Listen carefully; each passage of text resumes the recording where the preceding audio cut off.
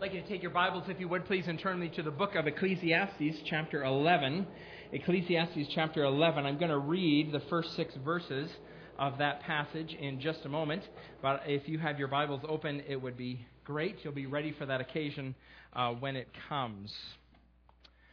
Like most of you probably did, we spent some time this week decorating our house for Christmas. And when it comes to our Christmas tree, we have an overflowing box of ornaments. And the reason that our box of ornaments is overflowing is because we have never, ever thrown any Christmas ornament away.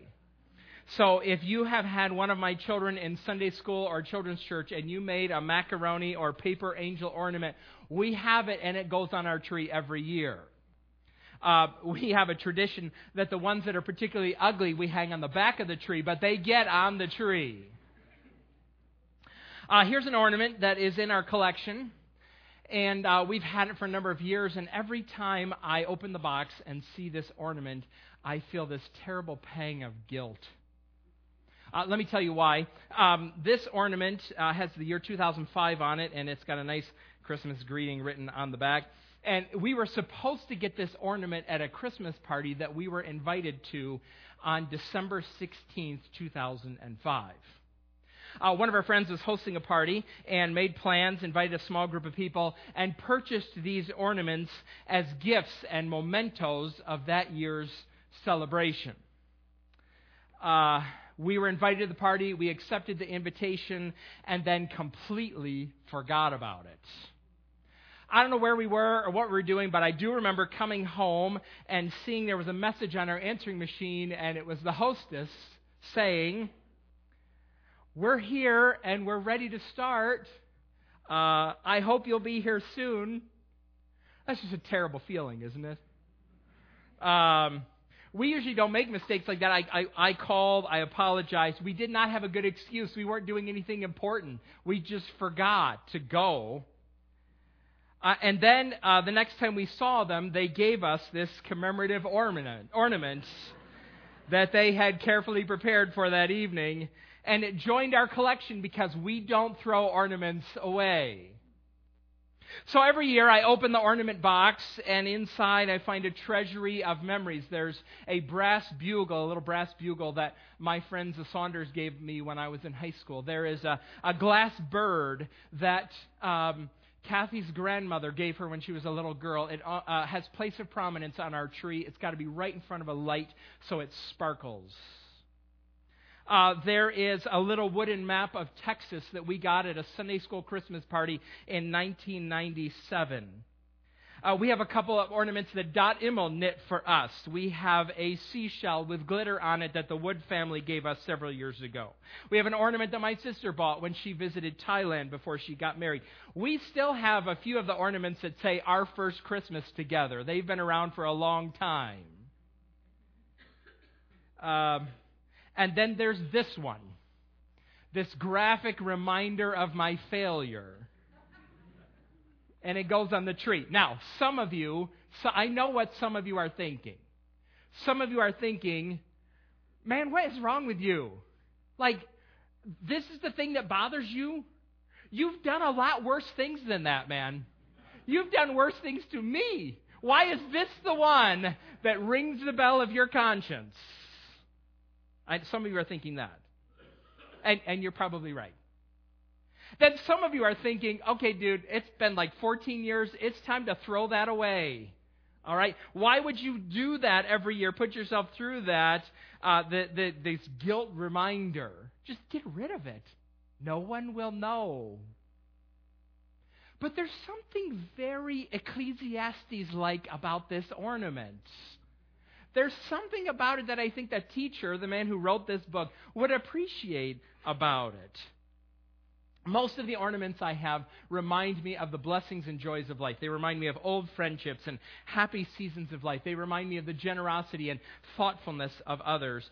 I see the growth of my children in all of the picture ornaments that we have. This ornament reminds me of a friend that I failed, which is also part of my story. And part of your story too, I imagine. Life under the sun is filled with blessings, and it's filled with joy, and it's filled with deep and abiding sorrow. Both, all of those things together. We live in a broken world. We human beings live in the world in which we have shut God out. We have rebelled against Him. We have chosen to go our own way. And life without God is bleak. It's very bleak. And the NIV translates one of the teacher's favorite words. It uses the word meaningless. So much of life is meaningless. It's a good word most of the time to describe life. Not all the time. Some of life is very good. It is meaningful, but it's meaningless still in the sense that the good times don't last forever. They pass away like the morning mist that burns off of it's burned off by the rising sun. Life is a vapor. It's mysterious, it's short, it's scary, and sometimes very beautiful. And the teacher has been trying to help us live by faith in this broken world. And we've covered a variety of topics. We've talked about work and politics and death and marriage and justice. And now in chapter 11, we're going to return to the subject of money. The teacher wants you to know that there are a number of ways for you to fail when it comes to using your money. When we think about failure and money, we most often think about valuing it too highly, about loving it too much, greed or envy or materialism, thinking that money is everything, thinking that money is more important than anything else, that if you have enough of it, then you'll be truly happy. This week I saw a clip from the show The Price is Right. You know the show The Price is Right. If you're of my generation, a little bit before and a little bit after, The Price is Right is what you watched on television when you were homesick from school. There were only 3 channels, maybe PBS back then, and The Price is Right was the best thing on at 11 a.m. Well, a central part of that show is spinning the wheel. I'm not going to explain it because I think you all know it. If you spin the wheel and it lands in the right spot, you can win money. Well, in 2017, there was a day on The Price is Right when all 3 contestants got $1 when they spun the wheel, and they won $10,000. And then, and what are the chances of that happening, right? Then 2 candidates got to spin again for a bonus round, and 2 of them won $25,000 more. You should have seen the audience. I don't know what chemicals they pump into that sound stage, but everyone in that room was jumping and cheering. They were crying. They were hugging each other. It was euphoria. And I watched this clip and I thought to myself, what must they think of us overseas when they show The Price is Right on television? Right? That we would be this ecstatic over money because money is everything. That's one way to go wrong when it comes to money. But in chapter 11, the teacher has something else for us to think about. Another way to fail when it comes to using your money. And it has to do with how you think about risk and how you think about fear. His goal, the teacher's goal, he wants you to use your money wisely and boldly, even when you don't know what might happen tomorrow. Let's read the text, shall we? Let's read Ecclesiastes 11, 1 through 6 this morning, and then we'll continue. My translation says, "Ship your grain across the sea." Yours might begin, "Cast your bread upon the waters." We'll talk about that in a minute. "Ship your grain across the sea. After many days you may receive a return. Invest in 7 ventures, yes, in 8. You do not know what disaster may come upon the land. If clouds are full of water, they pour rain on the earth. Whether a tree falls to the south or to the north, in the place where it falls, there it will lie. Whoever watches the wind will not plant. Whoever looks at the clouds will not reap. As you do not know the path of the wind or how the body is formed in a mother's womb, so you cannot understand the work of God, the maker of all things. Sow your seed in the morning, and at evening let your hands not be idle, for you do not know which will succeed, whether this or that, or whether both will do equally well." There's a line that's repeated 3 times in this text. I'm not sure if it stood out to you. You do not know. You do not know. You do not know.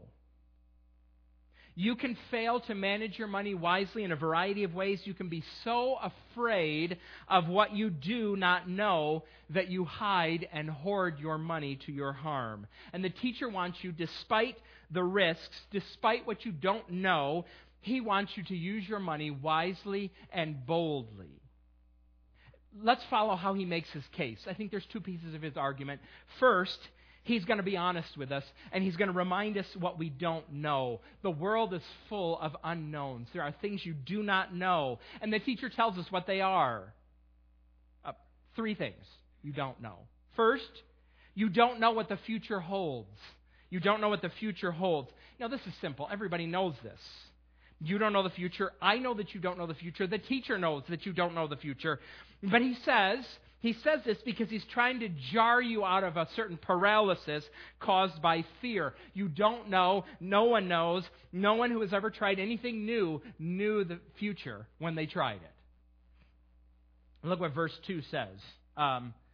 You do not know what disaster may come upon the land. You don't know. Disaster may come. It's possible. Verse 6. You don't know which will succeed, whether this or that.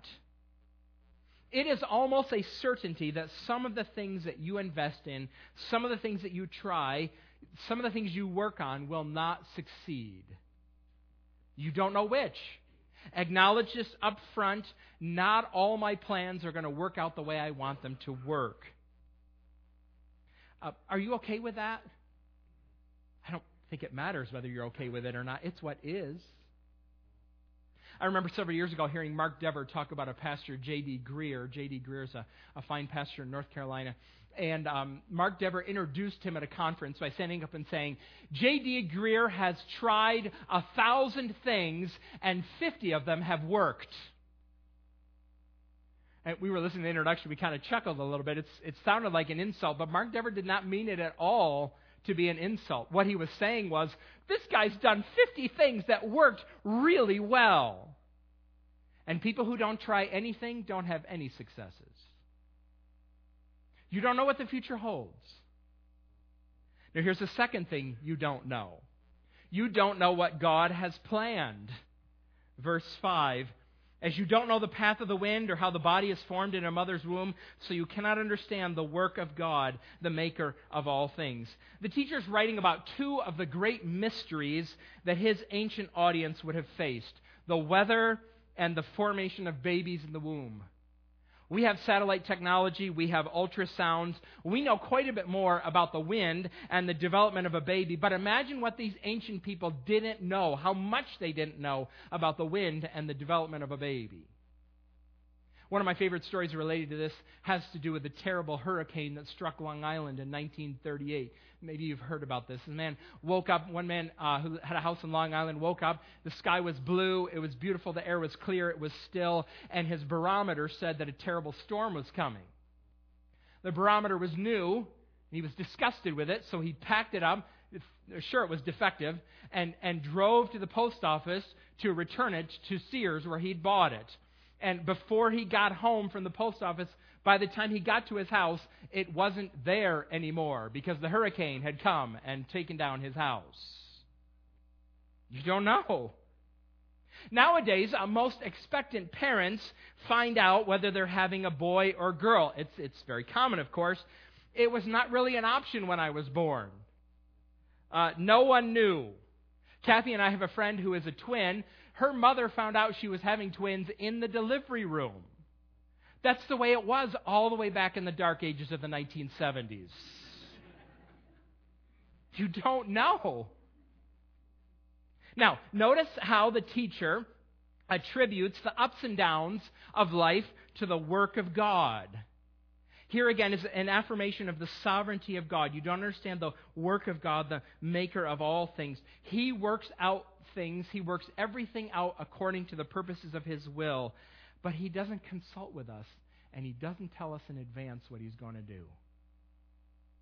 You can believe in the sovereignty of God. You can be a man or woman of great faith, but it doesn't erase the uncertainty in how God's plans are going to unfold.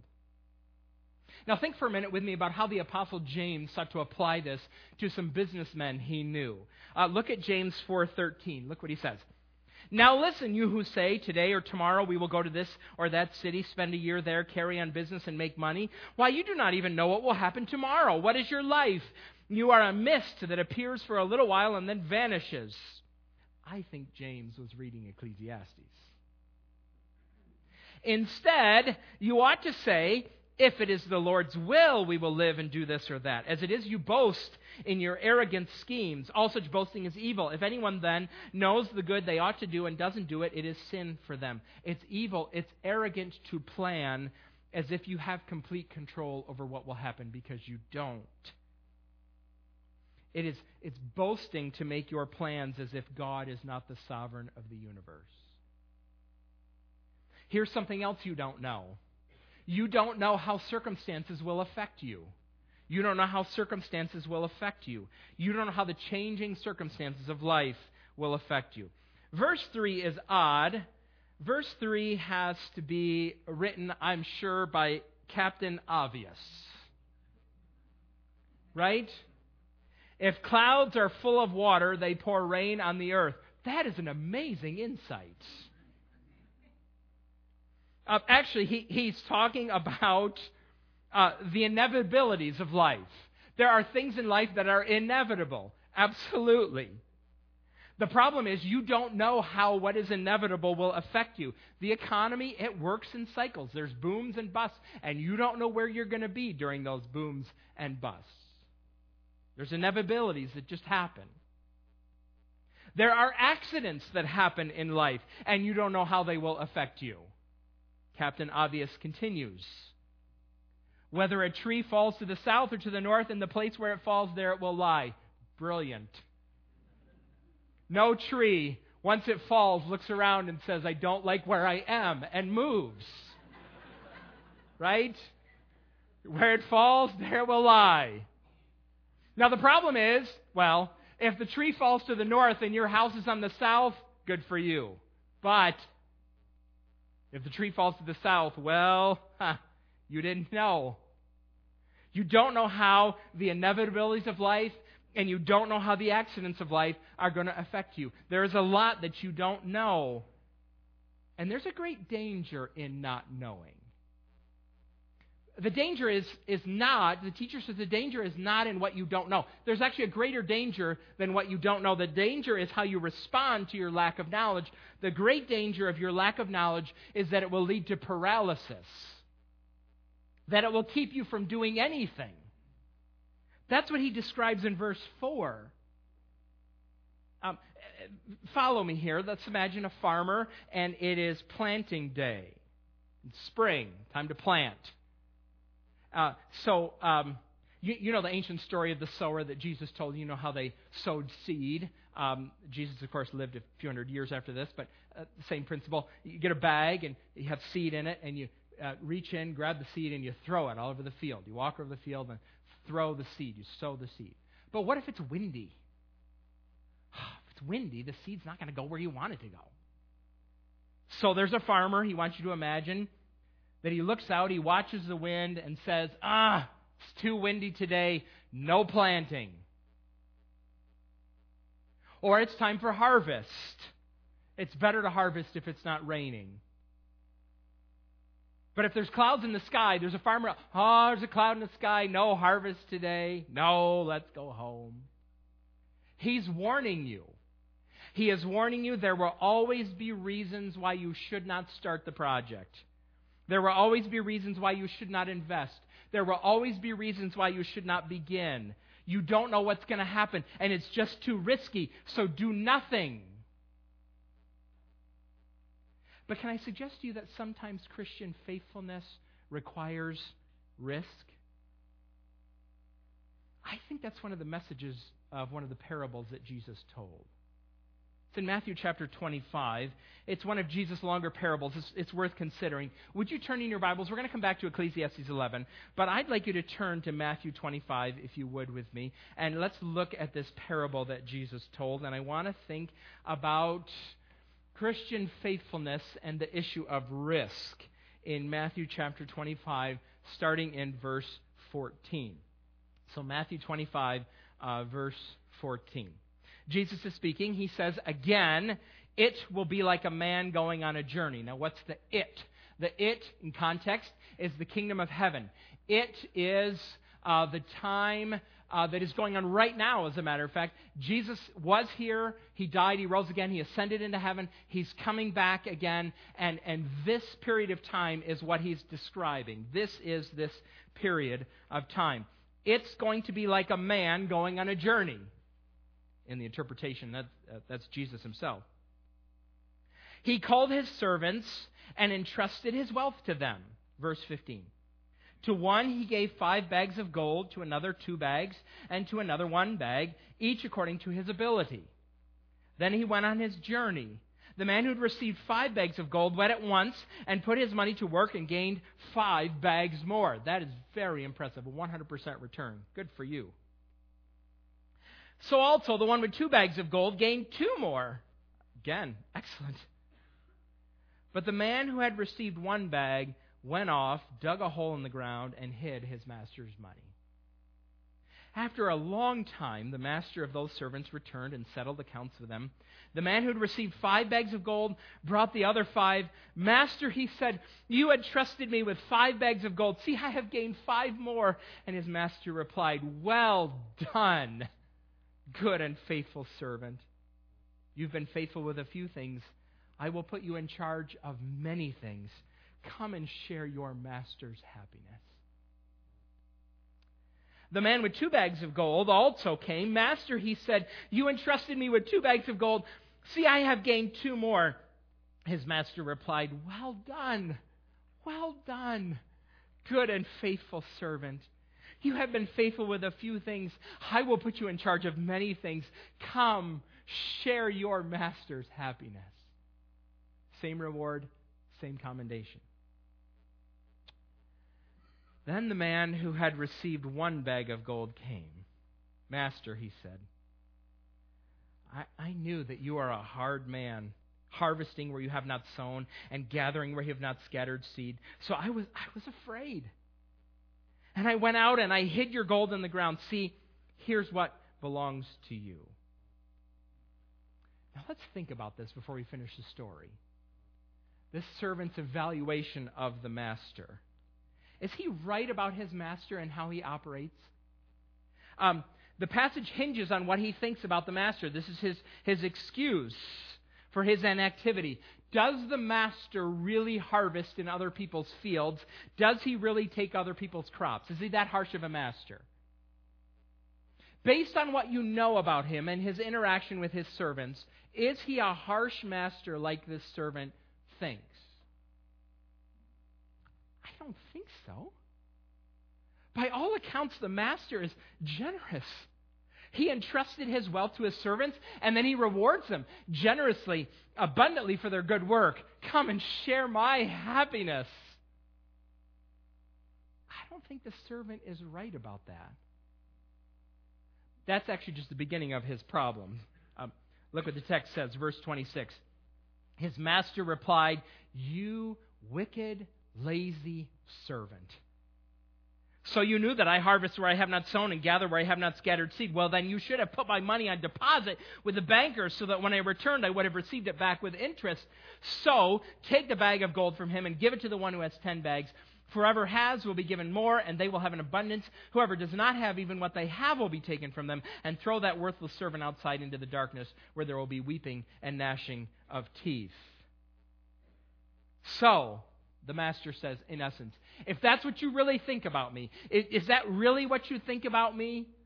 You really think that I am that stingy and that greedy and that much of a thief?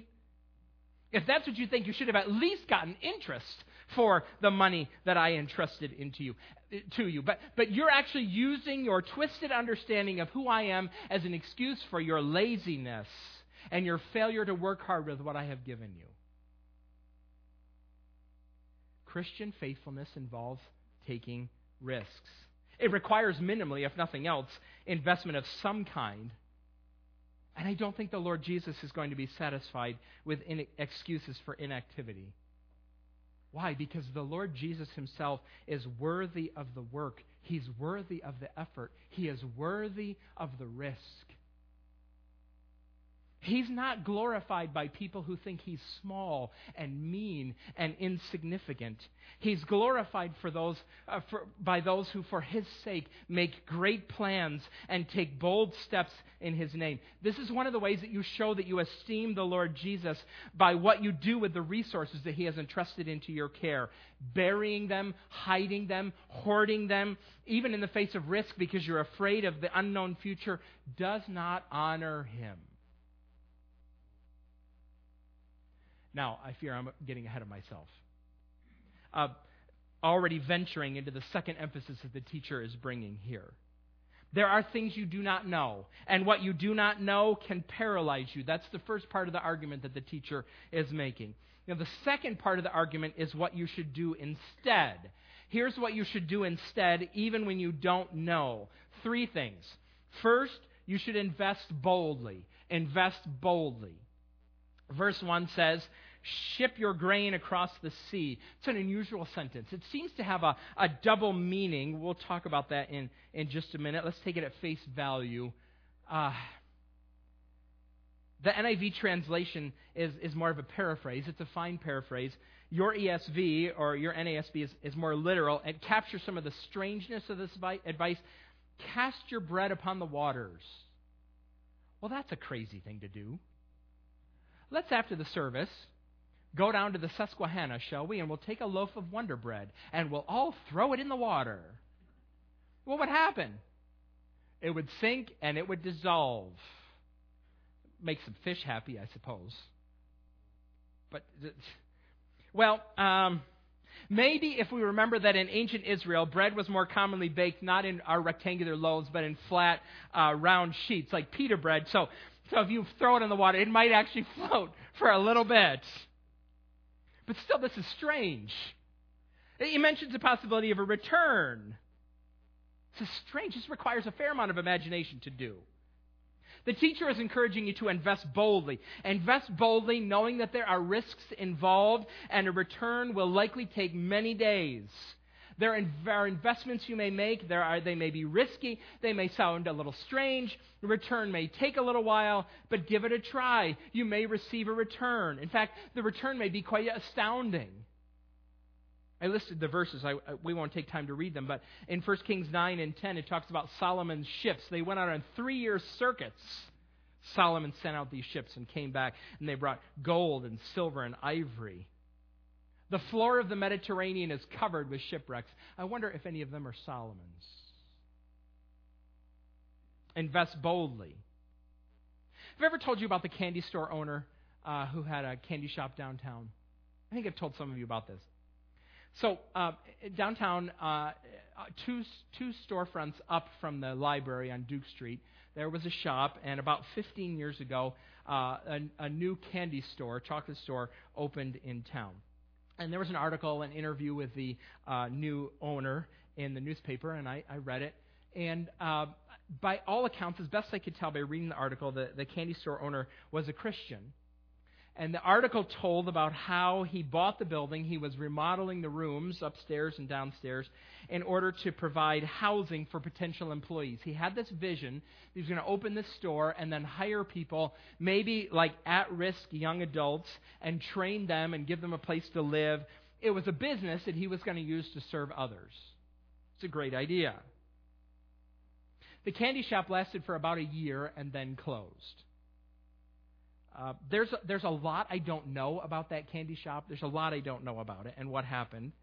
But for the past 15 years, I drive by that shop, and I think about that man, and I wonder where he is, and I wonder how what he did affected his faith. He was trying to serve the community for Christ's sake, and it failed. And for 15 years or so, I've been telling myself, be careful, Joel. Be careful not to encourage someone to make that same choice. I don't want to be responsible for a failed business like that, a failed ministry like that. It was a risk, and it fell apart. Maybe this passage should change the way I think about that business, though. You don't know what might happen. There are no guarantees. I don't know what God will do, but He might bless that effort. Give it a try. Ship your grain overseas. Stock the shelves with candy. Give it a try. Your efforts might collapse. It's possible. I know that. But fearful paralysis does not honor God. Now, I mentioned the double meaning in this passage. It is possible that this passage, based on parallels embedded in the vocabulary, may not be so much about investing as it is about generosity. Not invest boldly, but give boldly. Sidney Gray-Donis is an expert in the book of Ecclesiastes. He says that he thinks both, that the teacher implies both. Give boldly and give broadly. Take the risk of giving boldly to those in need. There is potential return there, too, in generosity. Use the resources that God has given you despite the unknowns to invest boldly, to give generously. Hold your possessions loosely. This is in keeping with the teacher's counsel. It's in keeping, is it not, also with the God that we worship? This is the month of the year when we celebrate in a specific way the greatest gift that has ever been given. God so loved the world that He gave His one and only Son. God gave us His Son so that we might have life in His name. He gave us His Son so that we might become adopted into His family. He left His home in heaven and came to earth to rescue us, to reconcile us to God. We remembered that gift when we took the Lord's Supper. Thou who wast rich beyond all measure, splendor, all for love's sake becamest poor. Stooping so low, but sinners raising heavenwards by thine eternal plan. And without this gift of God, of course, we are without hope. Remember, what we desperately need beyond anything else is to be forgiven for our sins, for our rebellion against God. And we deserve His eternal righteous wrath, but He has given us His Son. His Son who became our sin bearer so that all who believe in His name might receive life and forgiveness. So the reason followers of Jesus give boldly, the reason we give boldly, is because God Himself has given His own Son. This sort of generosity is a family trait. So the teacher tells us, invest boldly, give boldly. Second, though, he says, this piece of advice, he says, invest wisely. Invest boldly and invest wisely. That's the point of verse 2. Invest in 7 ventures, yes, in 8. You do not know what disaster may come upon the land. Now, this makes you think, I'm sure, of one of our own proverbs. Don't put all your eggs in one basket. Be bold, yes, but be prudent, be wise. There are risks that are foolish that may sink you beyond all recovery. So be wise in how you invest. Work at different things. Verse 6 says, sow seed in the morning and work at other things in the evening because you don't know what might succeed. So invest boldly and invest wisely. Now third and last, the teacher says, work diligently. Work diligently. Verse 6, let your hands not be idle. Work at lots of different things and work hard at them. Don't be afraid to try lots of things. You don't know what will work, so don't be afraid to experiment. Even though you don't know everything, you can try. We have women in our congregation who are very much like the Proverbs 31 woman. They're trying very different things, lots of different ways to contribute to the family income. They're making this, they're selling that, they're Etsy shopping this, and they have a little business here and a craft show there. And good for you. The teacher would be so proud. Give it a go. Something might work. Work diligently at it. In 1962, an executive at the Decca Recording Company reviewed a band for possible consideration, and he said, they rejected the band, and he said, we don't like their sound, and guitar music is on the way out. The name of the band he rejected was a little group called the Beatles. Ooh. What a missed opportunity. He was wrong about the Beatles, and he was wrong about where popular music was headed. It's possible to miss opportunities. It's possible. You may have already done so. But don't miss them because you're afraid. Don't miss them because you don't know everything. And don't miss them because you think God is too small for the risk. Let's pray, shall we?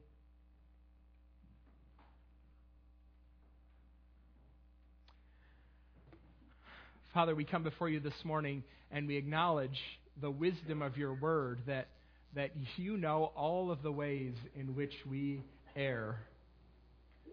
We err by loving money too much. We err by our greed and by our envy and by our materialism. And oh, how much of a presence that is in this season. I'm thankful, though, that you tell us by how we can err from fear of the unknown. Lord, we confess we don't know why you haven't told us more, why you haven't given us more guarantees in this life. Sometimes that frustrates us. We wish you would give us more guarantees, and we wish that you would give us more assurances of what will happen tomorrow, where the tree will fall, and whether it will rain or how the wind will operate. We wish you would give us more of those assurances, but you don't. And you tell us instead to be wise and to be bold. So I pray that you, according to your kindness, would endue us with this bold wisdom. We confess that you are worthy of following wholeheartedly, especially with the resources that you have entrusted to our care. Help us to honor you. Grant us courage. Grant us resilience and perseverance. Grant us joy in the management of the things that you have given us. We pray these things together in the name of the Lord Jesus, saying, Amen.